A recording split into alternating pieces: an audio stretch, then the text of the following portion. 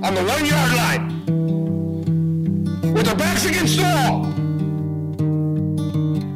This ain't a game to me. If you think it's a game, get the f*** off of this box. Look at this. Oh, they're rushing.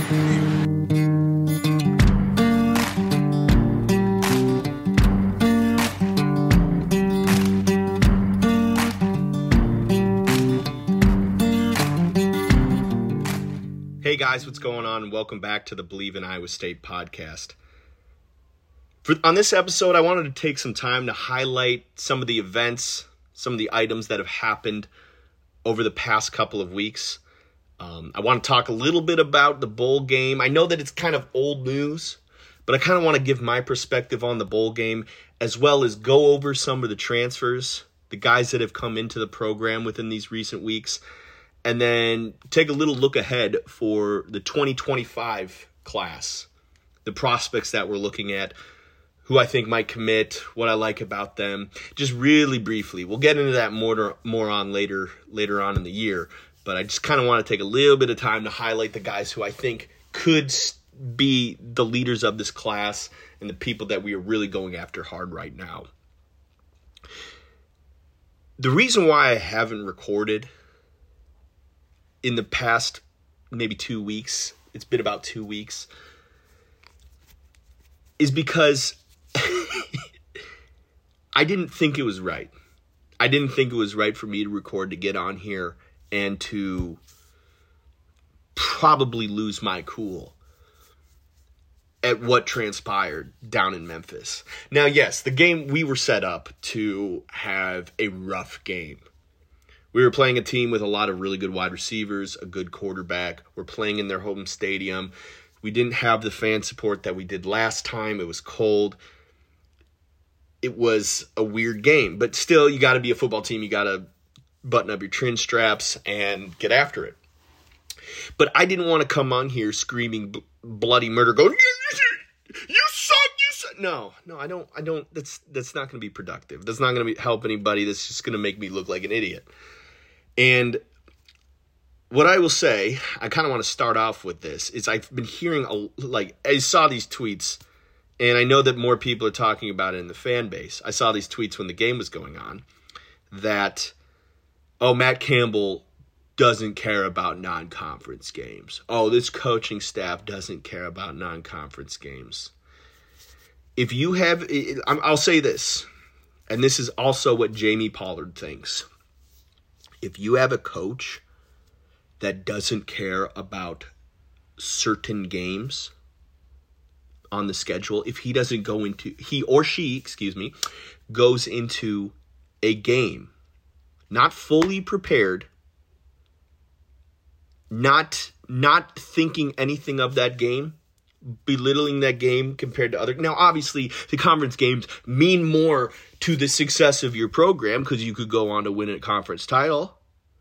But if you think that when Matt Campbell was traveling to Athens, Ohio, that he didn't necessarily care as much to win that game, you're out of your skull. These coaches are the most competitive people that you would have ever met if you meet them. These people do not want to lose a drive. They get upset when they don't score in a drive. And they also get upset when the other team scores when we're on defense. It bugs the crap out of them. I hear this narrative, Matt Campbell doesn't care about beating Iowa. That's crazy. That's absolutely crazy. They do care about beating Iowa. They absolutely care about beating Iowa. It sucks that we haven't won that much, but they absolutely do. They absolutely do. And I tell you what, I know they were pissed off by that Memphis game. And the most important thing about that game, this is the most important thing for the future of Iowa State football. This is make or break. This is a make or break topic that I'm bringing up right now. The most critical aspect of that entire game was not necessarily the play on the field. Now, obviously, it contributes to it, but The most important aspect of that game, when Matt Campbell and the rest of the coaches went into a conference room to discuss how the game went and then how the season went, and they reviewed the game, the thing that should have been written on the board, it's definitely been talked about, but what should have been written on the board was 0 rushing yards, 446 passing yards. I don't care who's calling the plays. As a fan, I don't care who's calling the plays. As a fan, I just want them to get it right and win the game. But here's the thing. I think Rocco Becht, and people might call me crazy, but I'm looking at the guy, the prospect on the field, how he's playing in the moment as opposed to how this other player, Brock Purdy, was playing when he was at Iowa State. If I do the eyeball test, I think Rocco's better. Is it recency bias? Maybe, but if you haven't noticed, Brock is playing exceptionally well at the 49ers. There's not much recency bias. Rocco is not going to make the killer mistakes that Brock Purdy did. He is a very accurate quarterback, and he has even better arm strength than Brock Purdy. He has better pocket mobility, and I didn't know if that would be possible. It's fine to run the ball. It's absolutely fine if it works. Matt Campbell realized a little bit too late who his best player was. Rocco Becht is sensational. He's amazing. And our run game wasn't working. So when we started running when we were down double digits, it infuriated everybody. It infuriated everybody. The thing I would say, and I've noticed a pattern. I don't know why it took me this long to notice it, but I noticed a pattern. This is what engineers by trade do. They notice patterns. That's how they do their job. They notice a pattern of problems, and they work to correct it. The thing I realized, and it's the thing that Matt Campbell's going to need to sit down with his staff to figure it out, is the games which we have more than a week to prepare, we come out so flat. So flat. Most of the time when we come play you and I, it's bad. Bad. Like, how many times have you gone to the UNI game going, I got to hold my butt because this could be a disaster. I could leave here losing to this team. I mean, it's the running joke. And you know that they prepare for Iowa all summer. Every time we come out, we can't do diddly in the first half. This year, after our bye week, I wouldn't say we struggled with Baylor. It was not the blowout in the end that I thought it could be after the first drive. Now, Rocco came out looking very good. Very good.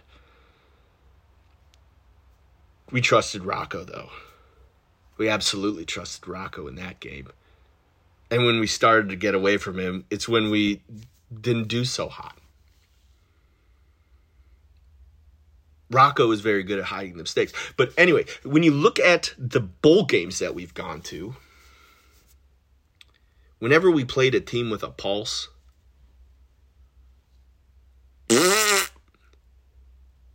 that Oregon team, that we got up for that game. It's a Fiesta Bowl. But we played this Memphis team. They're a good team. Kicked our ass. Notre Dame, I will never go to a bowl game again after that Notre Dame game. I look at Tyler, and I look at him. We are dead tired because we drove down there. I look at him, I'm like, this mistake. We planned on staying overnight after the game down in Florida. We just drove back after that game. We were falling asleep driving. We could not stay there. That game was awful. I don't know what it was about 2018, but man, we played them tough. But it just seems like ever since 2019, 2021, 2023, after these breaks, after our team gets a break, after we have time to scheme, we come out and we lay an egg. I think that that's the main thing about what this Matt Campbell coaching staff has to figure out. And hopefully it's not that hard of a fix. But after these long layoffs, maybe we're looking at ourselves in practice and going, wow, we're great, but maybe we're not. Maybe we think, oh, we can definitely assert the run. Maybe we definitely can assert our will and establish the run and win the game that way. But after the first couple of drives and we're still doing it, it's like, no, it's not working. It's not working. Give it to your playmakers, players, formations, plays, and let your playmakers dictate how the game's going to go. Abu Sama is a great player, but when his line's a sieve, good luck. Good luck. Good luck, buddy. We're throwing you out to the wolves. I say all that with saying I think we have the right guys for the job. I don't want them going anywhere. I think we have great coaches. I just think that part of the growing pains for especially a young staff, and this is still a young staff in terms of the life of a football coach. It's still a young staff Shieldhouse is only a couple years older than me. Like 34, 35, whatever. That's a young coach. Okay? That's a young coach. We got young coaches all over the offense. Ryan Clanton is like 2 years older than me. I have faith that they will figure it out. And I hope that they figure it out. I think that the main thing that this team kind of needs to do is they need to look back and step back and go, where are the problems? And it's not always the problems with certain players. It's not that a player can't play well enough. We've seen that this team can beat anybody when we're rolling. Rocco Becht is probably, I'm serious. I am serious. He's probably the best quarterback in the Big 12 next year. Probably a top 5 quarterback in the country. If you want to dispute me, my DMs are open. Who is better in the Big 12? KJ Jefferson? Alan Bowman? I don't think so. Keaton Slovis? If he's even still coming back? Keaton Slovis?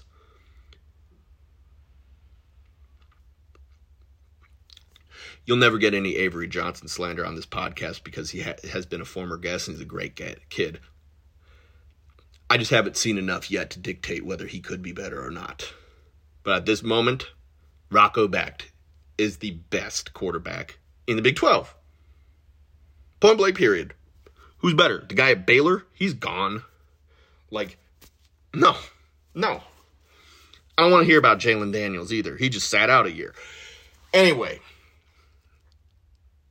Rocco Becht is the best player. I have faith that the coaches will figure out, but I think that they need to take a total step back and figure out what makes a stagnant offense aside from players not being great. Because the players are fine. Did you recruit them? Were they good when you recruited them? Are they all busts? I don't think so. When you're playing chess and your queen and your bishops get knocked out and all you have is some horses and pawns, you still got to get creative to figure out how to win the game. You can't just go, well, I still want to play like I still have my queen, but I don't, so crap. No, you need to adjust. We've seen this coaching staff adjust before. I hope they can do it again. I think they will, because they're going to be thinking about that Memphis game and how they have a quarterback break a record, and the running back rush for 0 yards. Not his fault. Let's talk about some transfers that can pave the way for the Cyclones here. The first guy I want to talk about is the first transfer guy that came in, Kennard Snyder. Kennard Snyder is coming in from ULM, Louisiana Monroe. I look at him as not necessarily a depth guy. He's above a depth guy. He is a guy who I feel will be in the 2 deep. He will get significant playing time. I think he has a year left. He's not going to be the Will McDonald sack getter that you might hope for. He's a little bit smaller though. He's about 6 foot, 250 pounds. But I think he is a pass rusher, but I think he's a supplemental pass rusher. Where our guys on the line this year were totally run stuffers. They were not excellent at rushing the passer. We couldn't do that. It was apparent in the Memphis game. We could not get to the quarterback. I think Kennard Snyder, he is a guy who will be a supplemental pass rusher where he can come help clean it up and create like a decoy in a sense. Like in soccer, you have your main striker, and then you usually have, a lot of teams have like a second striker. It's literally, the position is called second striker. It's the guy who he's not the point man. Well, he's not like the target man is what they call it, where he's going to get all the header, he's going to do that. He's more of a cleaner upper. He gets volleys and that kind of stuff and is really good. I think that's kind of what we would see with Kennard Snyder, where he's not going to be the feature guy necessarily like Will McDonald, but he will be in a similar pass rush role as Eni Uwazurike, where the team's not going to give all of their attention to Kennard Snyder, but he will be there to get some sacks throughout the season. I'm excited for this guy. I think he's going to come in, and hopefully he contributes to the Iowa State Cyclones. The next guy I want to talk about is Jalen Jackson. He comes from Eastern Michigan University by way of Lamar University. So he's been at 2 schools already. He was at Lamar for 2 years, was at Eastern Michigan for 2 years. Now he's coming in to Iowa State, and I think he has just 1 more year left. He's a running back from Eastern Michigan. And how big is he? He's not very big. I'd probably say he's about 5'10", like 210 pounds.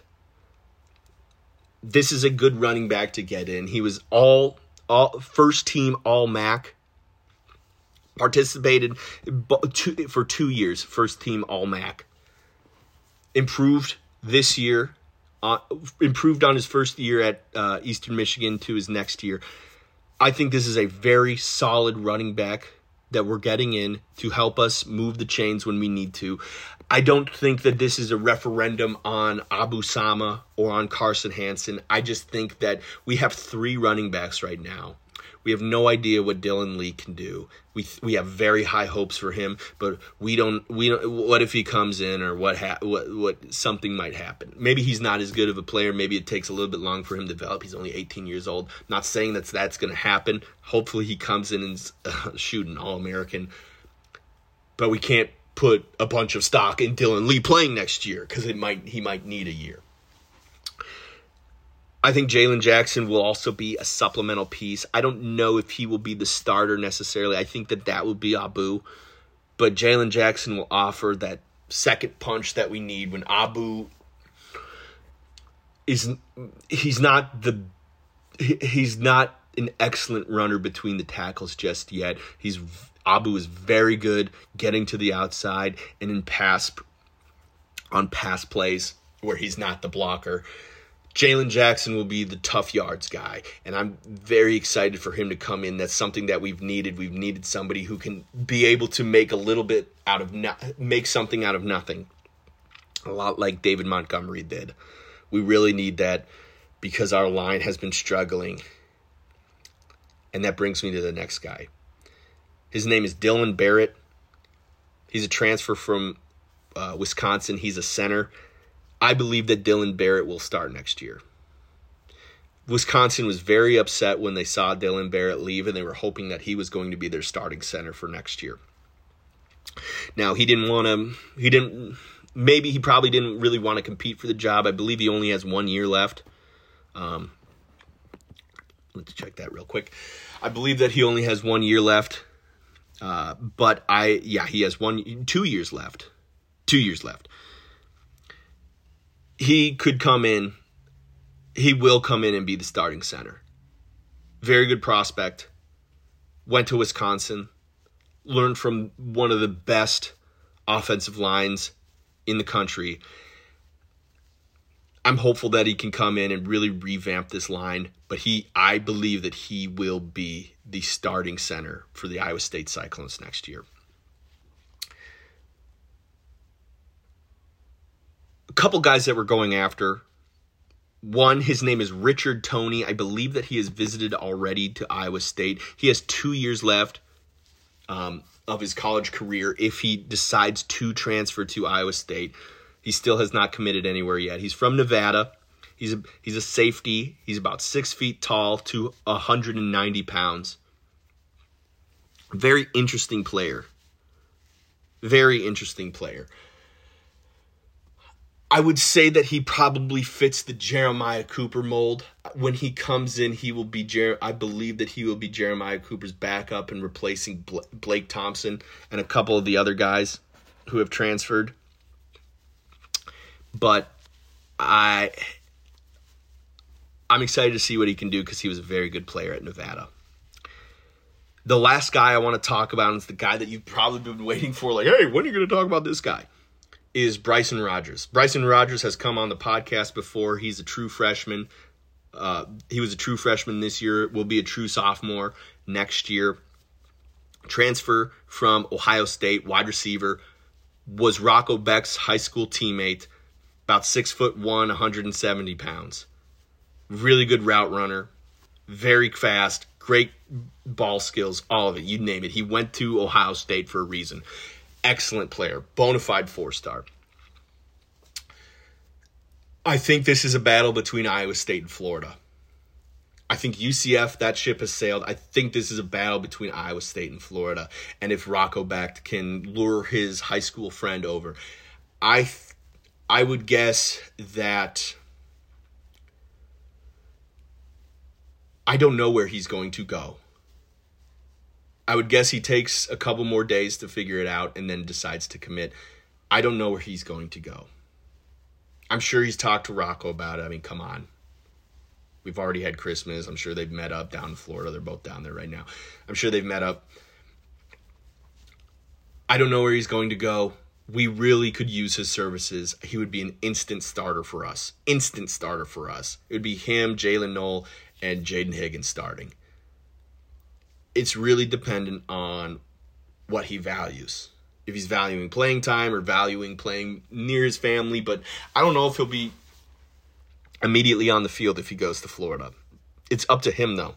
If he wants to decide and develop down there with a kind of a blue blood program, or if he wants to come up to play at Iowa State with his high school quarterback. It's a very tough decision for him. I'm not even going to lie. And I really hope that he comes here. I have no idea where he's going to go, though. I would expect for him to announce within the next couple of days, though. Let's take a quick look at the 2025 prospects that I want to talk about. Just a few guys. I don't really want to go into it too much because I don't want to. There's a lot of moving parts here. For instance, a guy like Pierce Mooberry, who's a linebacker from Millard North in Nebraska. He just got a Nebraska offer, so that muddies the waters a lot for us to land a linebacker out of Nebraska. But I think that the guys that I want to talk about, the guys I want to highlight, are a lot of the in-state guys and guys with ties to Iowa State. The first guy would be Alex Mansky, quarterback out of Algona, Iowa. Really, really good quarterback. I mean, I don't know how we keep getting these types of quarterbacks in the state of Iowa, but this kid is really, really good. Really good. He just got an offer from Texas A&M and he took a visit down there. Would I be worried about Texas A&M? Not at the moment. Not at the moment just yet. They're feeling out who they want for their quarterback down there. Mike Elko is looking around. He's trying to establish himself. So he's covering all the bases. He's looking at every quarterback that he likes. I don't know who Texas A&M has circled, but the fact that Alex Mansky's on their radar, he's on Blue Blood's radar, tells me this kid, my eyes don't deceive me, this kid is legit. And he has a friend on his team, Jack Limbaugh, who's a defensive lineman, also out of Algona High School, who is also a 3-star prospect. I think Jack Limbaugh will stay in the Midwest, within like the states bordering the state of Iowa. I think that he will either be a Cyclone or a Hawkeye. But I wouldn't be surprised to see him go to like a Nebraska or like a Minnesota or Kansas or something. But Jack Limbaugh, he is our top defensive line recruit for 2025. Really good player, really athletic, multi-sport athlete. I really hope that we get both of these Algona kids. They are really, really good talents, and we would probably recruit them even if they weren't in the state of Iowa. 2 guys that I want to talk about are both wide receivers in the state of Iowa. The first one is Xavier Robinson out of Valley High School. Everybody's heard about him. About 6 feet tall. He got hurt last season, so he didn't play. But, man, this kid is very, very athletic. Really, really good prospect. We don't really get very many wide receiver prospects like him in the state of Iowa. He will be the target man. He will be the X at any school that he goes. Very good playmaker. Another guy is, I believe it's pronounced Loudon Grimsley, wide receiver out of Lawton High School in Iowa. The thing you need to know about this guy, speed. He does not have an offer to Iowa State just yet, but I would imagine that he will get one when he comes to camps. He has an offer from Indiana, though, but this guy is blazing fast. Might be one of the fastest wide receivers in the country. Runs like a 4.3, bona fide 4.3. Really, really solid player. I hope that we offer him. And, man, he would be a special addition to a wide receiver core that is now trying to get faster. Recruit those guys who are in the 10-7 range. I think this guy's more in the 10-6, 10-5 range.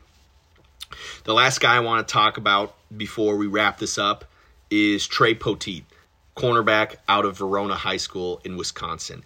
His father is the cornerback coach for Iowa State.